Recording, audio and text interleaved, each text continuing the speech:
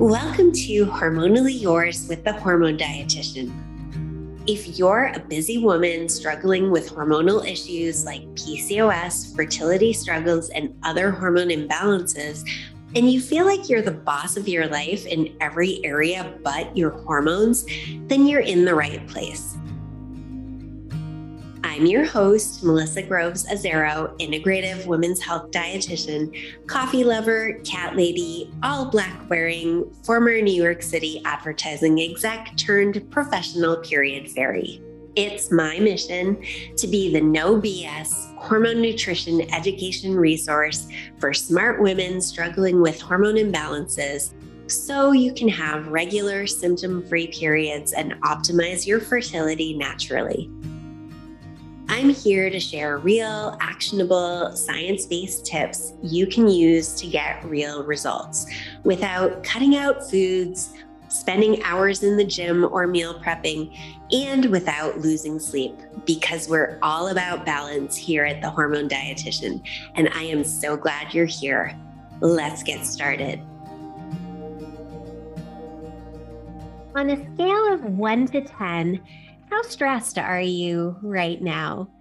Did you know that chronic stress can lead to burnout, and burnout can have disastrous effects on your fertility and your hormones?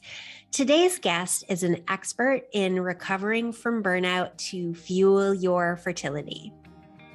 Callie Exis is a feminist, city rat, pizza lover, ENFP, and no BS nutrition and fitness expert who's not afraid to share an unpopular opinion on wellness trends. Her mission is simple: to create a world where women stop worrying about their gene size so they have the energy, stamina, and resilience to take down the patriarchy. She is passionate about helping people who menstruate feel empowered in their bodies, and she does this by focusing on healing your connection to self and helping you learn how to be your own best advocate, which starts with how you sleep, eat, manage your mental energy, and move your body. Let's dive in.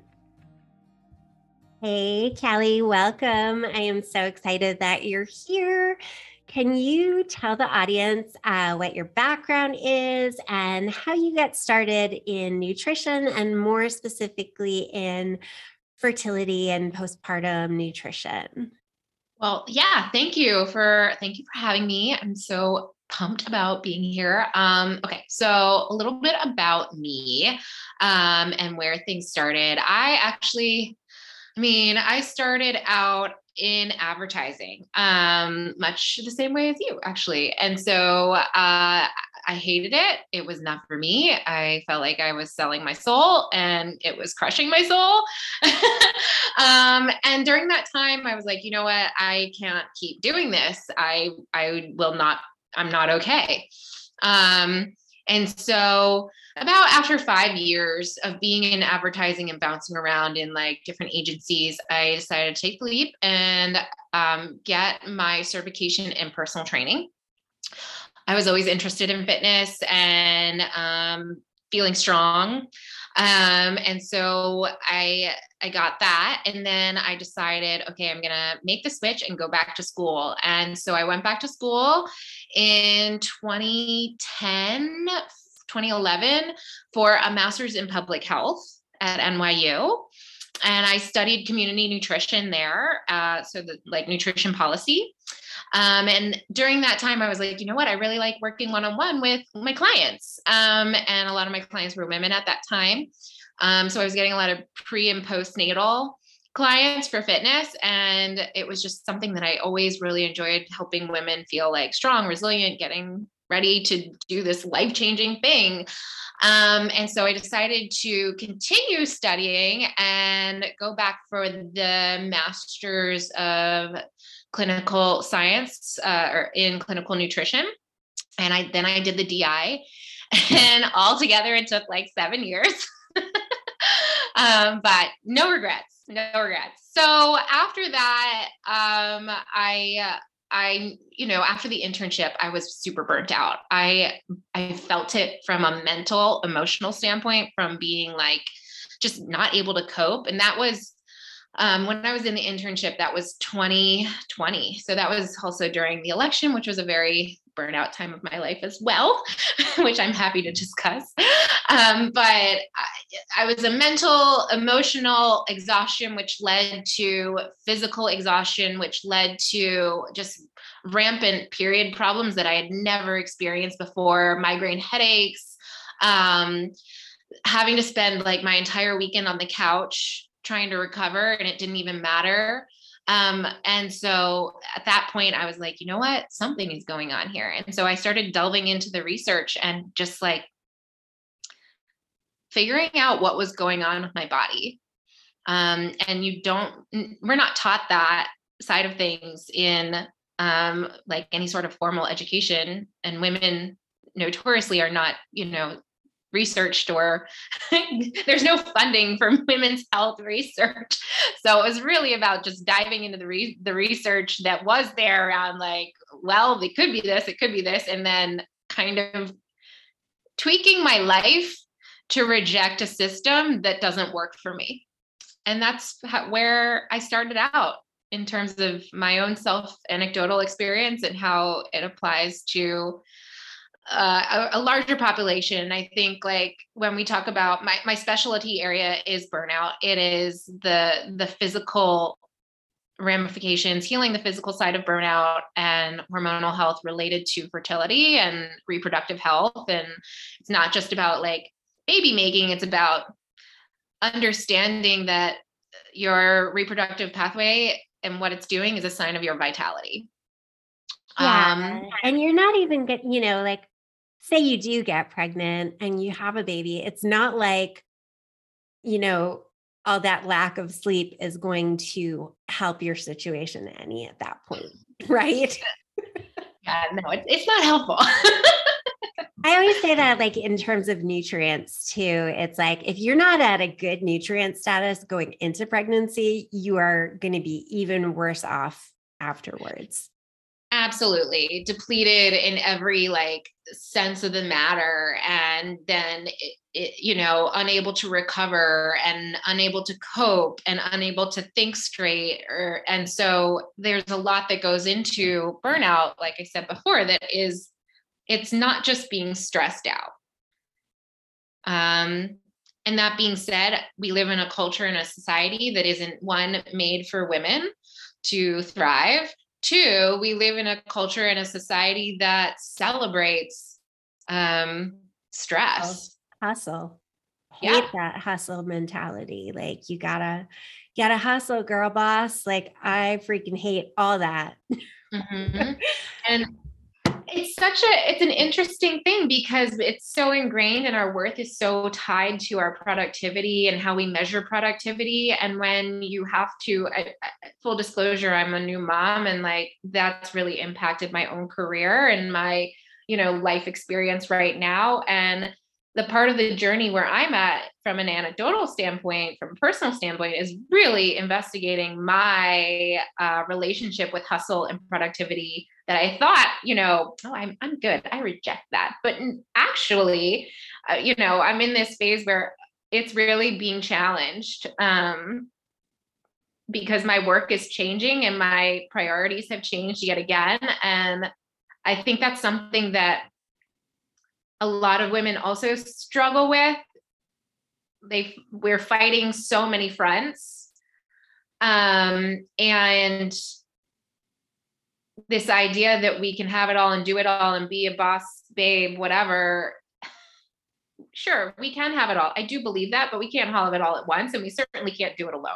This idea that women are superheroes or moms are superheroes, again, that sets you up for failure. We're not superheroes. We're human beings with needs. Yeah. Isn't there that meme where it's like moms just want help and they're like, you're doing a great job. We don't know how you're doing it. And it's like, we just want help. I've noticed that myself too, in particular recently, because, I was always top of my class, always a perfectionist. And, since my mid to late 20s and now mid 40s, I consider myself a recovering perfectionist or recovered perfectionist. Like, oh, I used to be like that, but I'm not anymore. Totally fine.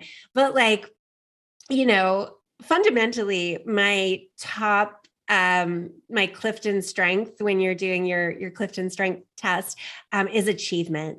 So like to me, like achieving is how I define myself. And I've found it really interesting lately to see where those perfectionistic tendencies still pop up, where I thought they were gone and I thought I was cured of perfectionism. And it's like, really not, it's those places where I do feel insecurity about, whatever. And those are the places where I feel like I have to be more perfect than, anything. But I really do see that. And I think, there is this pressure, even if it's not external, it's internal, but it is affected by what we see around us and what we see on social media in particularly. I think, we're constantly driving to, even that messaging around like being our best selves. It's like, well, maybe I don't feel like being my best self today. Maybe I feel like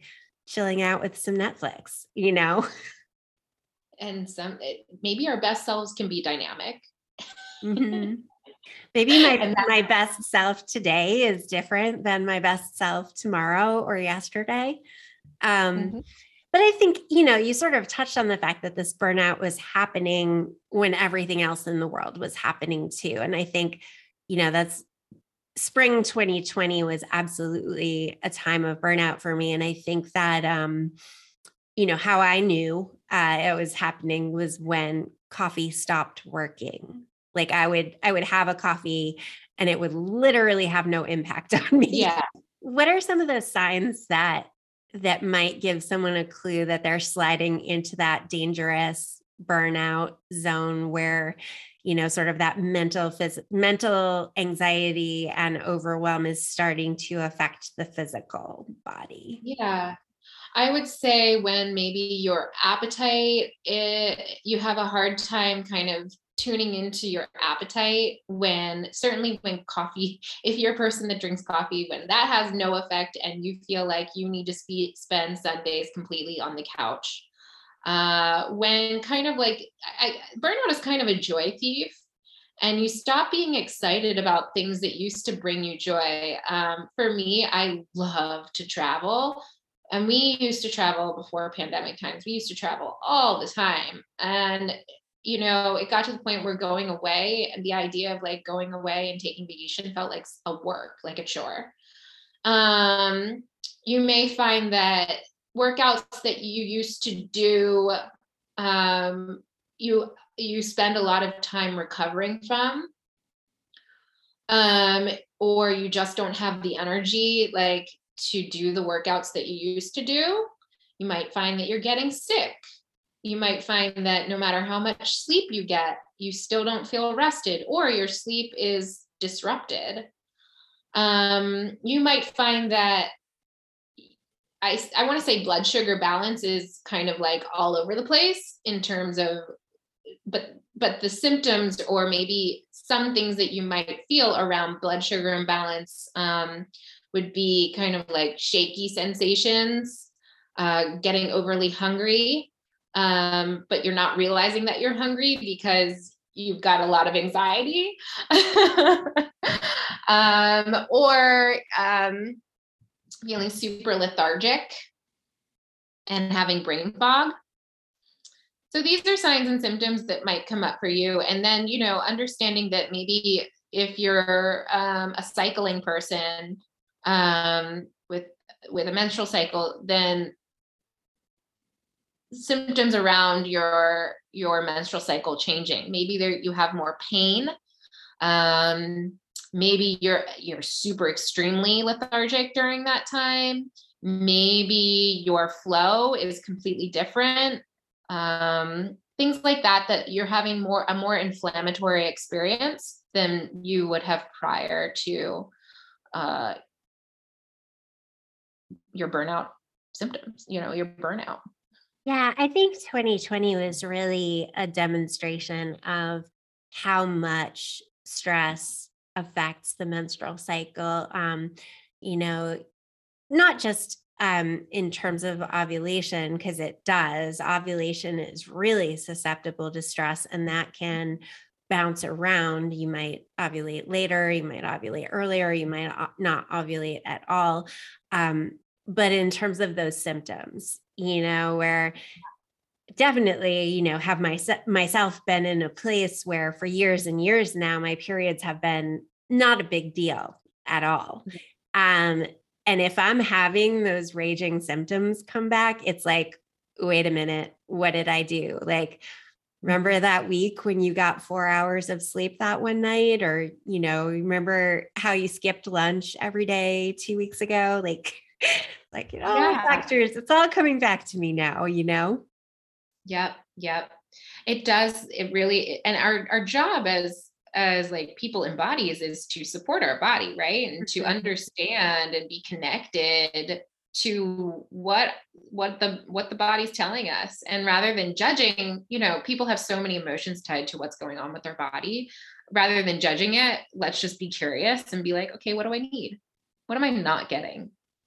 Yeah, I think people are always surprised to learn when they're, asking me about working out first thing in the morning or, how to motivate yourself to work out when you don't feel like working out. And it's, often my answer is don't work out. Don't. If your body's telling you not to work out, like don't push yourself to work out. Maybe do a little bit of stretching, 5 minutes of stretching and see how that feels. And if it doesn't feel good, go back to the couch because your body's telling you you need rest. Yes, yes, yes, yes. And it was during that time, it was hard for me to separate, like, well, I work out for my mental health. Like, workouts are sure, they're great for like mental health, but they are not therapy. So your workout should make you feel energized. Yes, they're a challenge to your body and you can feel challenged, but at the end of the day, they should energize you. They shouldn't deplete you further. They should inflame your body. And something that we have to recognize is if you're in a state of burnout, the types of workouts that you need are going to be different. And also, again, if you're a person with a hormonal cycle that shifts throughout a time period, your workout needs are going to be dynamic as well. And this expectation that we have to show up 24/7 at the same level all the time is setting us up for failure. It's part of the patriarchy, and the patriarchy doesn't work for women. Yeah, you already kind of mentioned, having trouble finding research on women in studies. And the bottom line is, and I don't think that a lot of people know this, but studies, clinical trials weren't even required to have women in them until relatively recently. I'm talking the 90s. And so all of these studies where it's like intermittent fasting is great, high intensity interval training is great, it was done on men and menopausal women because they weren't required. Menstrual cycles are just too much of a variable for researchers to account for. And so they just didn't. So it's like there's just not research on it. And I think I always kind of joke that every day is Groundhog Day for men because they're just like their hormones are on 24-hour cycles, but ours aren't. And it really is important to listen to your body, and you are going to feel different. I love that week after my period when I'm energized and I'm jazzed and I'm getting a million things done. It's like, it's great. I wish I could feel like that all 4 weeks, but that's just not life. That's not what happens. Yeah, it isn't. I guess, that also is something that I think a lot of women have yet to make peace with and just like surrender to the fact of life. I think, and I try to have this conversation with people too, because sometimes, especially around sex drive, I get questions about that all the time. Like, I only am in the mood before ovulation. And it's like, well, from a evolutionary standpoint, that makes sense. Women aren't ready to go 24 hours a day, every day of the month. Amen. That doesn't that doesn't mean that it can't be enjoyable and you can't be intimate with your partner during times other than ovulation, but you're not going to have that same drive that you have. Absolutely. And maybe during that time we focus on like different ways to be, like you said, be intimate, or, it might just take a little more playing around to get you into that having the drive state. But it's dynamic. It fluctuates. Yeah. So we've talked about how burnout can affect menstrual cycles. Are there other ways that burnout affects a person's fertility? Well, so burnout from from a fertility perspective, one, it kills a libido. So your sex drive is going to be pretty flat 24/7. But other than that, burnout is a chronic stress state. And what happens if we don't actually process our stress or our stressors over time, what this does from a physiological standpoint is it changes how the mind tells the body what to do. So it changes metabolic function, it changes gut function, it changes how much energy and our ability to make, energy in the body. So how much energy we need, what type of energy we need from food and from, supplementation, but also it changes the body's ability to make energy from food. So that's why you're so tired all the time, is your body's in overdrive. And then from there, it's changing, every other pathway, or diverting nutrients from every other pathway. And over time, this wear and tear rides down our resilience to other stressors. So if we're constantly staying in this kind of cycle of stress. And so from like a fertility standpoint, it's again impacting from the gut absorption of nutrients because it's impacting gut function, but it's also impacting estrogen and progesterone levels, because we know microbiome at this point impacts estrogen and progesterone regulation. It's impacting liver function. And there's estrogen receptors on the liver. So we know that from a liver standpoint, that it's impacting estrogen balance there. We also know that, the liver is part of, it detoxifies. I shouldn't say, the liver is responsible for detoxifying the body of excess estrogen or leftover estrogen that we no longer need. So it's impacting estrogen detoxification from there. And then from a blood sugar balance standpoint, we know that blood sugar balance is very much tied to our fertility pathway. And so when our stress hormones are high, are constantly high, or in the case of burnout, you've gone high, but now you're super low, this is impacting directly our ability to ovulate. And when we don't ovulate, we don't make progesterone, or we make too little progesterone. So this can impact implantation, egg quality, ovulation, etc. So it's really it's not just a system in a silo or in an island. It's a whole body experience.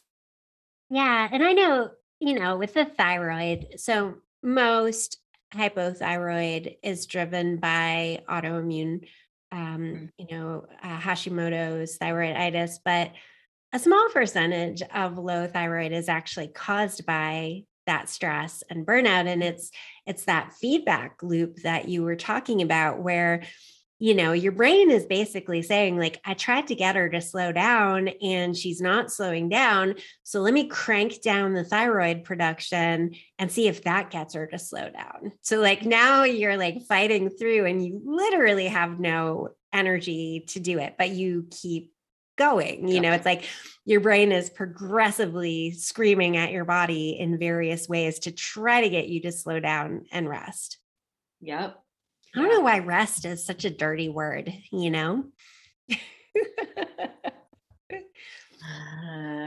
Ask Henry Ford. Living in New York City, and I know you worked in advertising too, so I'm assuming that the drink cart came around your office around 3 p.m. on Thursdays and Fridays. We usually had theme drinks. There was like margarita day and all of that. This all could get compounded when you're in this state all the time, and then you get home and you have to have a glass of wine to unwind, or maybe 2 or 3 glasses of wine to unwind, because that's just worsening that whole liver situation that you were talking about. Yeah. The liver is so integral for so many different reasons, around fertility, but also around blood sugar balance and just homeostasis, right? Balance. So I really say, if you want to support your fertility, let's support your liver. Let's, help your liver function. Right. Not be poisoning it every day. Right. Sure. Certainly. And I'm not a person that loves a glass of wine. It's interesting too, because I feel like my liver needs a lot of support. I am very sensitive to alcohol. And so I feel like if I'm drinking, I'm doing double time to help my liver get rid of whatever I'm bringing in. So paying a lot of attention to how to support that detoxification process is really helpful. And that requires, again, blood sugar balance, adequate protein, fiber, tons of antioxidants from diet. I love B vitamins, magnesium. They're my besties. Yeah, same. Absolutely. My liver needs a lot of help with all the wacky genetic snips I have. It doesn't like to methylate unless I give it a lot of love. So kind of leaves me stuck, but have to do some things I didn't know I had to do, and it's worth it. Totally. Yeah. So, I think so many people, when they're trying to conceive, they get caught up in this idea of the perfect fertility diet, but you could be eating the most, and I'm using the word perfect in air quotes here. You could be eating the most perfect diet, and it's not just about the food. So, why do you focus so hard on that self-care piece of things? I have found that when you make yourself a priority on your list of things to do, nutrition becomes so much easier. Mm-hmm. It's so easy to override and overcommit and put everything first and everything else first on your list. But what happens is, when we do that, is that we completely disconnect from our bodies. We completely override our energetic boundaries. And what happens in real life is that you end up skipping lunch. You end up skipping meals. You end up running on coffee. You end up not having energy to make your meals. You end up not being prepared to make your meals because you're too tired to go grocery shopping and put mental energy toward how you want to feed yourself. Your pantry isn't stocked with easy, healthy options. It's stocked with reactionary grabs. You end up with more cravings. You're not able to tune in and be mindful. And so when we focus on the self-care aspect, it makes it so much easier to do all the other stuff. You don't have to overhaul your cabinet. You kind of have to overhaul your relationship with yourself and your work and your relationships that matter in your life. Yeah, I definitely can feel, on those days when I take the time to make myself a real breakfast, like an actual warm breakfast and not just a 5-minute smoothie, but it feels like an act of self-care. It feels like I'm loving my body by giving it what it needs first thing in the morning and not just asking it to, continue to produce on coffee and a protein bar, you know? And I think when you start with breakfast, right? When you start with this warm, nourishing breakfast to get your day going, it sets the tone for regulation in terms of your hormone response, your blood sugar balance, your mental acuity for the rest of the day, so that you're not frazzled and fried and like hitting a wall at 3 o'clock, or you're not getting home and you're like, oh my God, what happened? I need a bottle of wine to my face right now. Or a bowl of mac and cheese, which is usually my go-to. I deserve it. I worked hard. I'm just going to bury my face in a bowl of carbs, like that sort of. It absolutely, I mean, I can feel my cortisol go down when I eat breakfast in the morning. If I can get myself into that, rest and digest mode where I can actually manage to get nutrition into my body, like it makes such a difference. I think, something, a sticking point where I get with clients sometimes, or in people who are in my program sometimes, is thinking about food as a type of self-care, or a self-care action that they can take to, nurture themselves. I think sometimes what happens is it's not about the food. Like the intention is there to feed ourselves well, but if the underlying self-love isn't there, it's not about the food. Like those are the people I feel like really need to be working with a therapist first before they can start to address some of the nutrition stuff, because I can tell you what to eat, but I can't tell you that you're worth feeding yourself nutritious foods. Do you see that? Yes, all the time. I do. And I want to say, like, we are all worthy of feeling healthy and vibrant and good in our bodies. And we don't have to prove ourselves. You have nothing to prove. You don't have to prove your value outside of that in order to nourish your body. Eating is a survival need at its lowest thing. So we all need to eat. We all need food. And we deserve to feel good and healthy, and we can. It all just goes back to screw the patriarchy, doesn't it? Get you.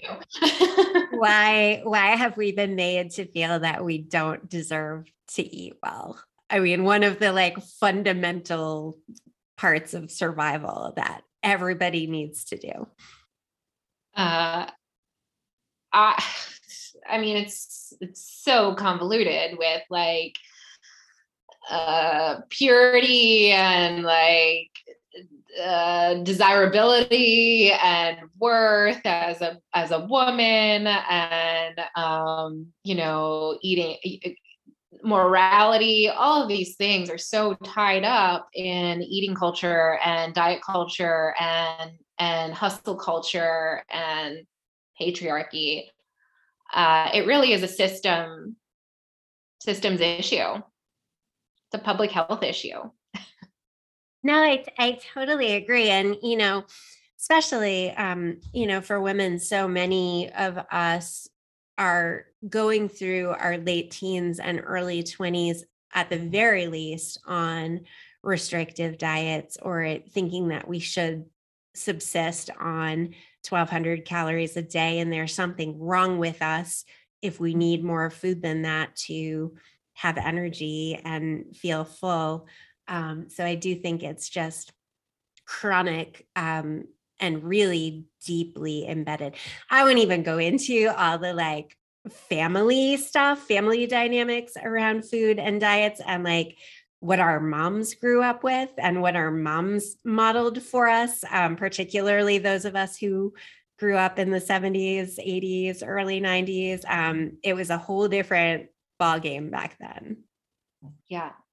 Yeah. And I think like it was a whole different ballgame back then. And, you can't fault, we can't fault women because we didn't have the knowledge, and they didn't have the opportunities, and, and, they were doing the best they knew how with what they were given at the time. And now we know better. But, if you really were to think about and extrapolate, like, burnout culture, nutrition, and fertility, and what we see is kids kids. I'm an 80s kid, so like low fat, no fat, right? And that's like kind of our generation, and how this is impacting fertility rates now. What we're seeing is a lot of infertility. And there are more and more studies coming out that also show this correlation of hustle, stress, career, but on top of that, low fat, no fat, restrictive dieting. And that's just a shitstorm for fertility. I would add to that, that was around when people started having microwaves in their house. And, no shade to the microwave. Like, the microwave is the working woman's best friend because you can get dinner on the table really quickly. The problem was all of the plastic containers that our food was being microwaved in. We were just eating hormone disruptors throughout our childhood and teens. And I think, that absolutely is playing a huge role in the rising infertility rates among men and women that we're seeing now. Yep, absolutely. Endocrine disruptors are huge. And especially when we talk about liver function, right? Mm-hmm. Too. Yeah, you're keeping your liver busy detoxing all that crap you're feeding it. Basically, the plastics and microplastics. Yep. Absolutely. Agree. As a dietitian working exclusively in women's health, I encourage all of my clients to track their cycles and their symptoms, whether they're trying to conceive or not, because knowledge is power. And I not only recommend Tempdrop, but I also use it myself. Tempdrop gives you everything you need to effortlessly track your fertility. Wear the Tempdrop sensor while you sleep for accurate basal body temperature readings without the stress of early morning wake-ups or having to remember to track at the same time every day. Tempdrop's charting app also allows you to chart signs and symptoms in addition to your BBT, including cervical mucus and ovulation tests. Combine these fertility signs all in one place to identify your fertile window, confirm ovulation, plan for your period, or identify pregnancy. Whether you are trying to conceive, are avoiding pregnancy, or want to chart for health reasons, Tempdrop makes fertility awareness accessible to all women, even if you don't have regular cycles or sleeping patterns. Identify your fertile window in real time with Tempdrop. With Tempdrop, know your cycle, understand your body. Tempdrop has generously offered my listeners 15% off of the Tempdrop kit with the code Hormone Dietitian Podcast. Visit tempdrop.com or use the link in the show notes to access the discount. Back to the episode. Let's talk about a more fun topic, because I know it's one of your favorite topics too, is the topic of boundaries. Why are boundaries important? Why do we have such a hard time setting them? Where could someone start with this whole topic of boundaries? And I know this is near and dear to my heart as well. I love boundaries. Now I love boundaries, I will say. I wasn't always great with my boundaries as well. I was a person that loved to people please, that chronically said, yes, no problem. I will get it done for you. I will extend myself and make sure that I show up in every way and to support, like in relationships more. I feel like I did it, in an uneven way, in an unhealthy way. I was giving of myself to the point of exhaustion and then resentment. And it impacted my relationships with myself, but also with the people that actually I did care about. I cared about these relationships, but it came to be detrimental to them. So I love boundaries, one, because it helps me like in my relationships, be a better human. But on top of that, I think boundaries are so important when we're talking about stabilizing the nervous system and being able to take ourselves out of chronic fight or flight, fawn, freeze state, and tapping into, okay, do I need this? How do I want this? Do I even want this? Can I just take a moment and not commit and automatically say yes and operate from a place of abundance rather than fear? I think a lot of people, we override our boundaries out of scarcity mindset or fear that we're going to lose our piece of the pie, or the opportunity is going to go away, or someone is going to be mad at us and we're going to be an inconvenience for asking for what we want. When really what boundaries do is they help set us up for being able to thrive, and feel good and happy and fulfilled. And that ultimately helps us feel healthy and confident in our bodies. And it also helps our bodies operate at a more stable rate. So many reasons to love boundaries, though. I really think they allow us to carve out that time to do the things you were mentioning before about, maybe making a grocery list or going to the store and stocking our pantry and our fridge, or taking the time to prep some ingredients for the week. Like, those are always the things that go first. And most of the times, the reasons why we don't have time to do that are because we're saying yes to everything. And every time we're saying yes to somebody else's need, we are taking away from our own time, whether that's meal prepping or shopping or feeding ourselves, but also adequate sleep, time for movement, time for joy, time for, it's the whole thing is, and most of the time it's a job. I mean, a lot of the times it's family obligations that people and family is even harder to set boundaries with, I feel like. But a lot of the times it's for a job. And it's like, really, like, if you work 2 extra hours a day for the whole year, it's like, they're not going to notice. They're not going to reward you for that.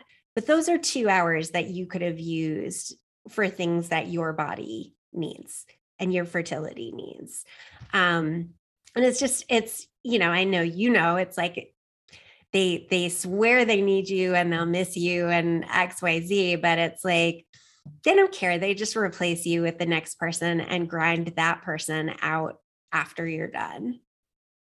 Well, and I think we're seeing that with the Great Resignation. Yeah. I'm totally on board. Yes. Resign, get what you want, get paid. Like, especially women. I mean, we need to get paid. Pay me for my time. Pay me what I'm worth. And this idea around boundaries, especially in the workplace, like, no one's going to give you your time. You have got to take it. And that's where boundaries come in. And that's where being assertive comes in. And there's nothing wrong with being assertive and asking for what you want, especially if something isn't working for you in terms of your health and your well-being. You deserve, again, it goes back to you are worthy of being healthy and happy, at the very basic level of things. And not everything has to be a fire drill. It just doesn't. And knowing how to say no can be so freeing and so liberating, and it gets easier. And then you realize like, okay, yeah, I got this. I can say no. I can do this. No. And then when you start doing it and it's like no big deal, and you're just like, you end up working it up in your mind before you even start saying no. You're like, oh no, I can't. It's going to cause this horrible thing, this falling out. They're going to hate me. And no, actually they don't hate you. And what it could actually do is kind of like change the culture of the workplace, where people might actually jump on board and eat lunch, not at their desk. And then like you have more productive afternoons because you're not crashing at 3, if that's what you want. Or maybe you could leave earlier on time and not stay at the office just because, you know, your boss is staying at the office or whatever. These optics, staying for the optics, like kills me. Yeah, that was always a thing. Like, I never felt bad about working till 10 p.m. or midnight because my boss was always still there too. So it's just like what's being modeled in the work culture from the top. You know, it wasn't like I was being expected to do things that they weren't doing.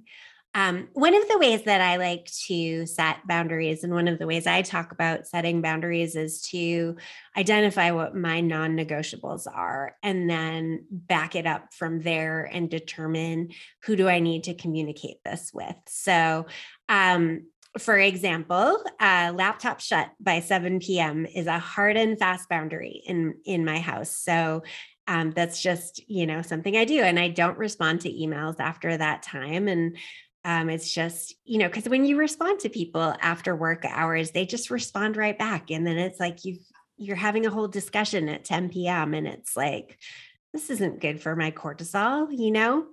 Are there other strategies? Like, how can people figure out where they might need boundaries?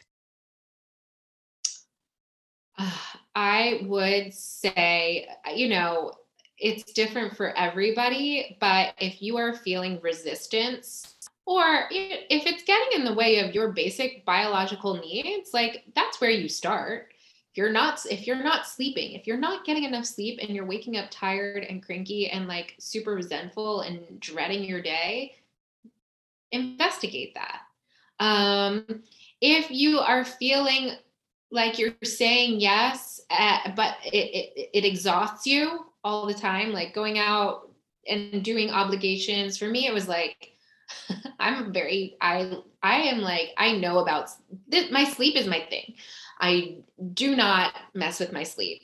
So I know that I need X amount of hours of sleep. I need to be in bed by 10. That's my golden hour. 9:30 is in bed, but 10 o'clock lights out, right? So my plans, if you're having a dinner at starting at like 8:39, I'm not going. Because my sleep is valuable and I am worth feeling good for the rest of the week. And that's it. Unless Yeah. it's like an awesome concert. I am going to Elton John this week. So I'm making the exception. I probably won't be in bed on Tuesday by, by 10, but that's the one exception. Yeah, I've actually noticed myself with doing group programs. If you know, because I'll do calls from 7 to 8, and oftentimes that's not enough time for me to eat a real dinner and wind down enough to be in bed by that magic 10 p.m. hour, which is also sort of crucial for me. I feel like I don't have a lot of control over the time I wake up. So for me, it's really about I need to be in bed by that Mhm. time to do the best that I can, you know? Yeah. Very And rare exceptions.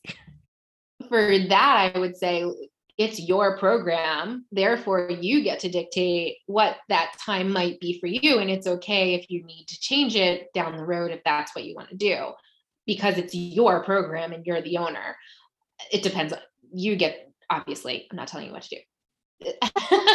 But the other thing I would say is like, in terms of setting boundaries and where to start, is like, look at your schedule. You know, so many people don't even look at their schedule. And before agreeing to anything, say, let me check my calendar and get back to you. You do not have to say yes right away. Just say, okay, let me check my calendar. And then you can decide if it's going to work for you. And if it doesn't work for you that week, you can ask for what you need. And people will often meet you where you're at and what you need in terms of your scheduling. So that's another big thing that I think people can take away around boundaries is just like, don't say yes right away. It's okay for you to check your schedule. Yeah, I also like to, if someone's trying to add more work to your plate, one of my tricks was always to ask them to prioritize what was on my plate. I would say, well, I have this project and that one. So which one's the priority for you? And, I just want to make sure that I get them done in a timely manner. And I remember I had one account exec who was like, well, that's a priority and that's a priority and that's a priority. I'm like, okay, well, you have 3 priorities and only one me who's doing the work. So you need to tell me which one you want first. Like that's always, it's like, I'm happy to deliver whatever is possible. But it was like, even if I had worked 24 hours straight, I wouldn't have been able to do all 3 things by morning. But it's always good to like put it back on them to realize like just how inappropriate the ask is. Yes. Because people only know, they don't know. They just you need to remind them because you are the owner of your time. Mm-hmm. Even in a place where it feels like other people own your time or an organization owns your time. It can feel like you have no power in the situation. So trying to find ways in which you can take back some of that power is essential. I want to switch gears a little bit because, as you mentioned, you're still a new mom. Baby just turned 1. I want to talk a little bit about. You kind of alluded to it a little bit, but the postpartum period for you was not 100% what you had expected. What surprised you the most about that time period? Okay, so I was very prepared for the 4th trimester. I felt very supported. I felt like in terms of like the help that we got in terms of my partner being home, in terms of like my own therapy, and having a good support system. So I was prepared for like 4th trimester shit show. It was really around my relationship with work and thinking that, oh, after 4 months, but your kid's still not sleeping and you can go back to work full steam because you're healed. 6 weeks, no problem. You're doing great. You're all set. You're good to go. When really the reality is you are not healed. It takes a year. I just wish more people would say that it takes a year. Just give yourself that year to figure it out because it's not 6 weeks. It's not 4 months. And again, the system is set up not in our favor. And a lot of women, new moms, are struggling because of the way the system is set up right now. That being said, then I think the one thing I really wasn't prepared for was my relationship with work and going back to work. So after the 4th trimester was over and I was like, I got this, I'm good. But then I started really trying to shift gears in terms of what my relationship with my work was like, and how much energy and stamina and where it placed on the priority list. I put so much stress into coming back full steam. And I really wasn't prepared for the inner turmoil that it brought me around my mindset and my relationship with work and how it tied in with my worthiness and my value as a woman in what I want in an equitable marriage, right? We want to be equitable, but what does that actually mean? outside of financials, outside of career, outside of productivity, outside of, well, you did the dishes, so I have to cook, sort of thing, when you are still healing. Yeah, I think, a lot of people talk about that invisible mental burden, and the decision fatigue where women are just, typically in most households, even women are responsible for a lot of things that men don't even think about.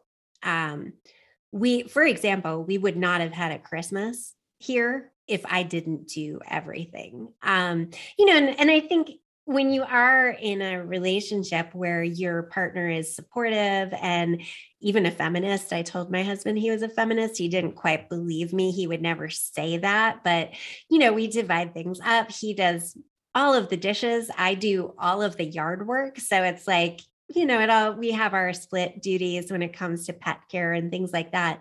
But it's that invisible burden where it's like, okay, well, we wouldn't have even had Christmas if I had to rely on him to do half of it. And that's just, it's not there. I guess there is a little bit of resentment there, but I think that's the sign when there's that little bit of resentment about what you're doing.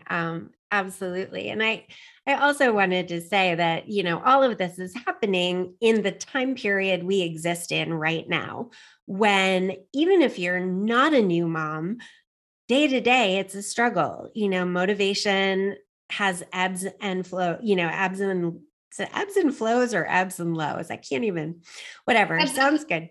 Motivation ebbs and flows. And it's like some days you're able to like crank things out and other days not so much. And some of that is dependent on the cyclical changes that are happening too.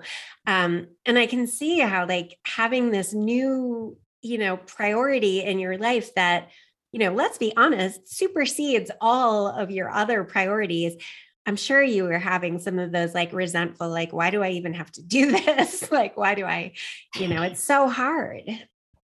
Yeah, it definitely is hard. And I mean, that doesn't, look, we can do hard things and it's hard but it's change. And the biggest thing is in that moment, being resistant to it and fighting and pushing and thinking like that, I just have to work harder. I just have to push harder. I just have to do more isn't necessarily the answer. Sometimes the answer is do less. Sometimes the answer is let it come to you. Sometimes the answer is rest. And that is how you get your inspiration and your creativity back after such a depleting time period. But I struggled a lot. Not even do less. Sometimes it's, you need to take a look at what you're doing. And I find this happens to a lot of business owners is, we're very successful at building a thing. And then we get to that thing and we're looking at it like, what have I done? Like, how did I get here? Like when I have those weeks when literally every day is packed top to bottom with meetings, it's like, this is my worst nightmare. Like, so you have to take a step back and reevaluate. And it doesn't even become about doing less. It's about what do I need to do differently? What are the things, how can I shift things to continue doing what I love, which is the work, but also have the time and space to basically perform those basic survival skills like eating 3 meals a day and sleeping 8 hours a night and moving my body 30 minutes a day. Like if I'm not accomplishing those, I feel like life is just a hot mess dumpster fire, Yeah, I'm a not happy person and I'm not fun to be around if I'm not getting those things. Definitely everybody suffers. For sure. For sure. No, I warn people if I've had, even a minute less than 7 hours of sleep, I warn people I'm no fun to be around today. Watch out, world. Yeah. So you actually had some new diagnoses pop up too during that postpartum period where you were like, things don't feel right, but like more than not right.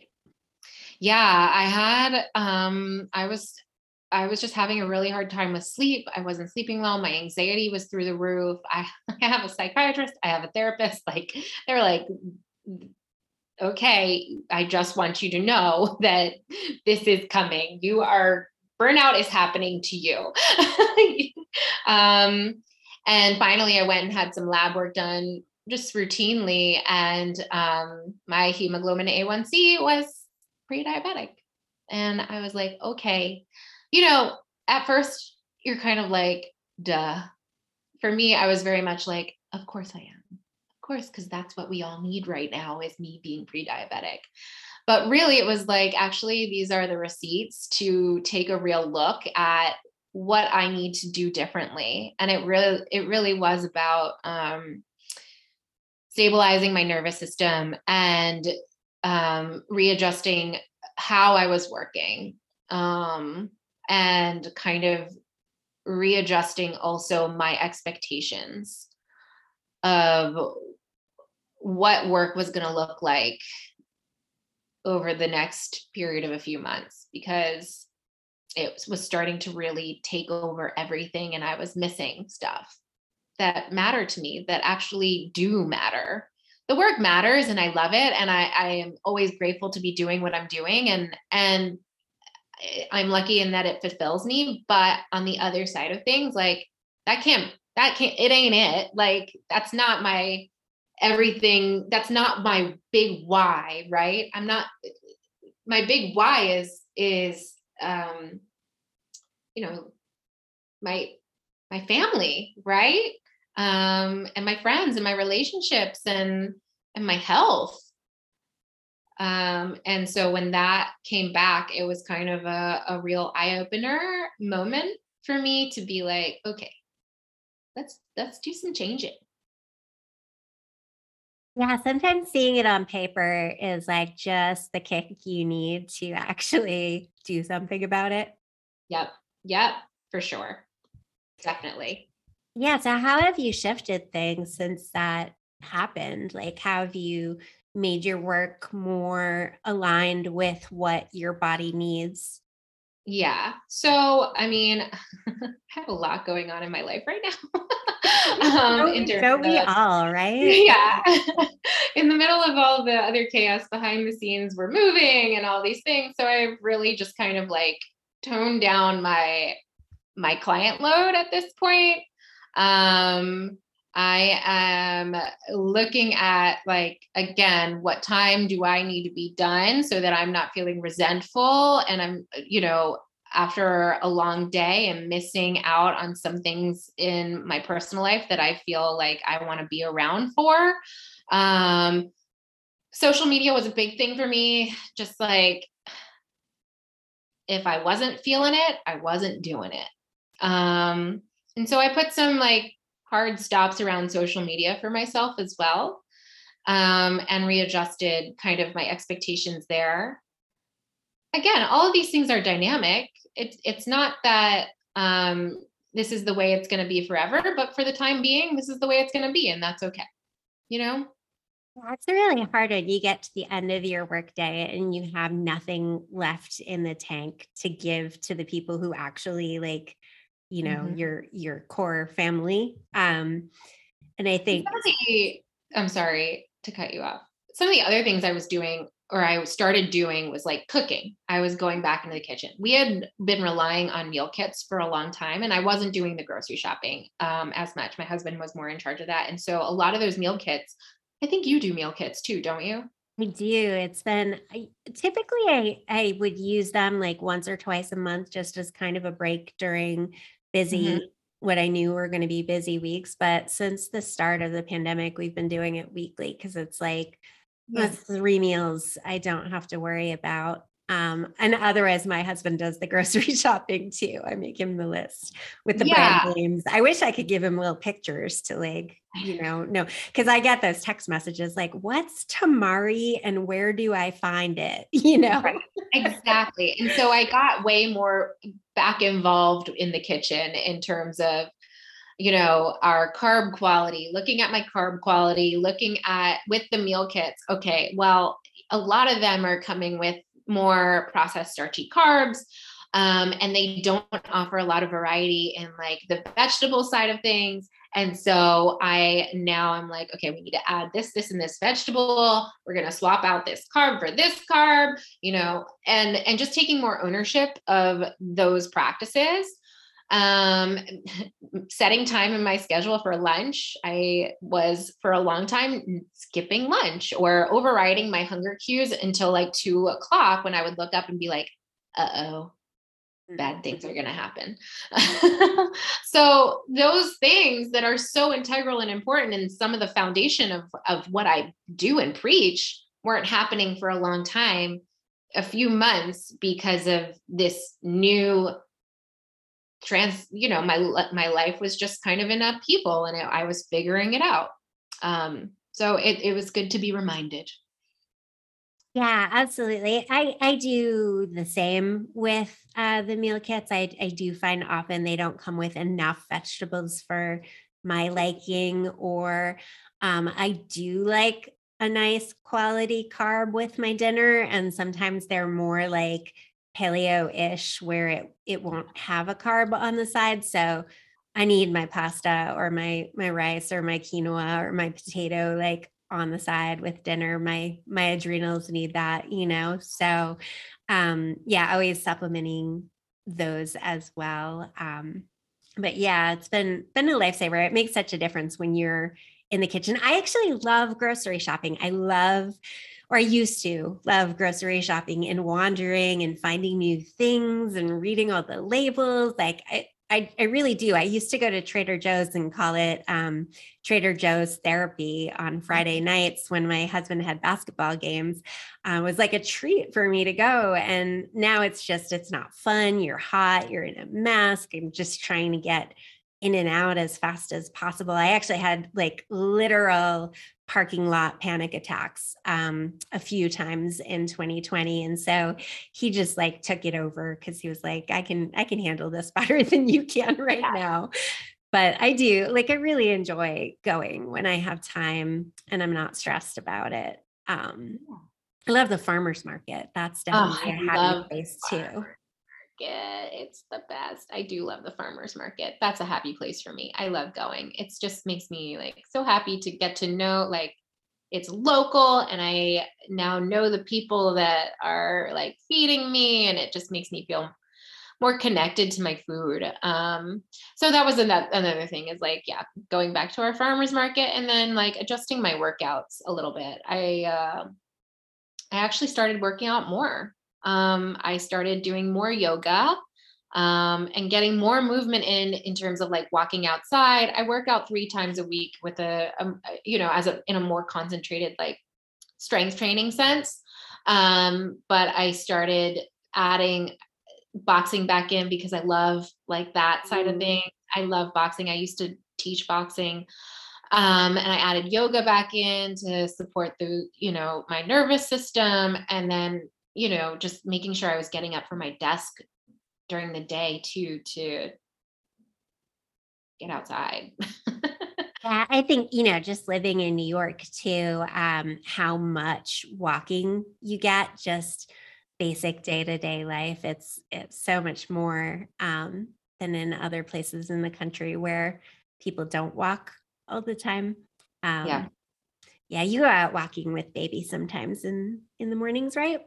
I was going for walks. Like that was my morning ritual, is to have breakfast and walk in the park. But I banged up my ankle, so I'm in a boot right now. It's been below 20 degrees here, so I'm not that hardcore. Like once it goes above 40, I'll consider it again.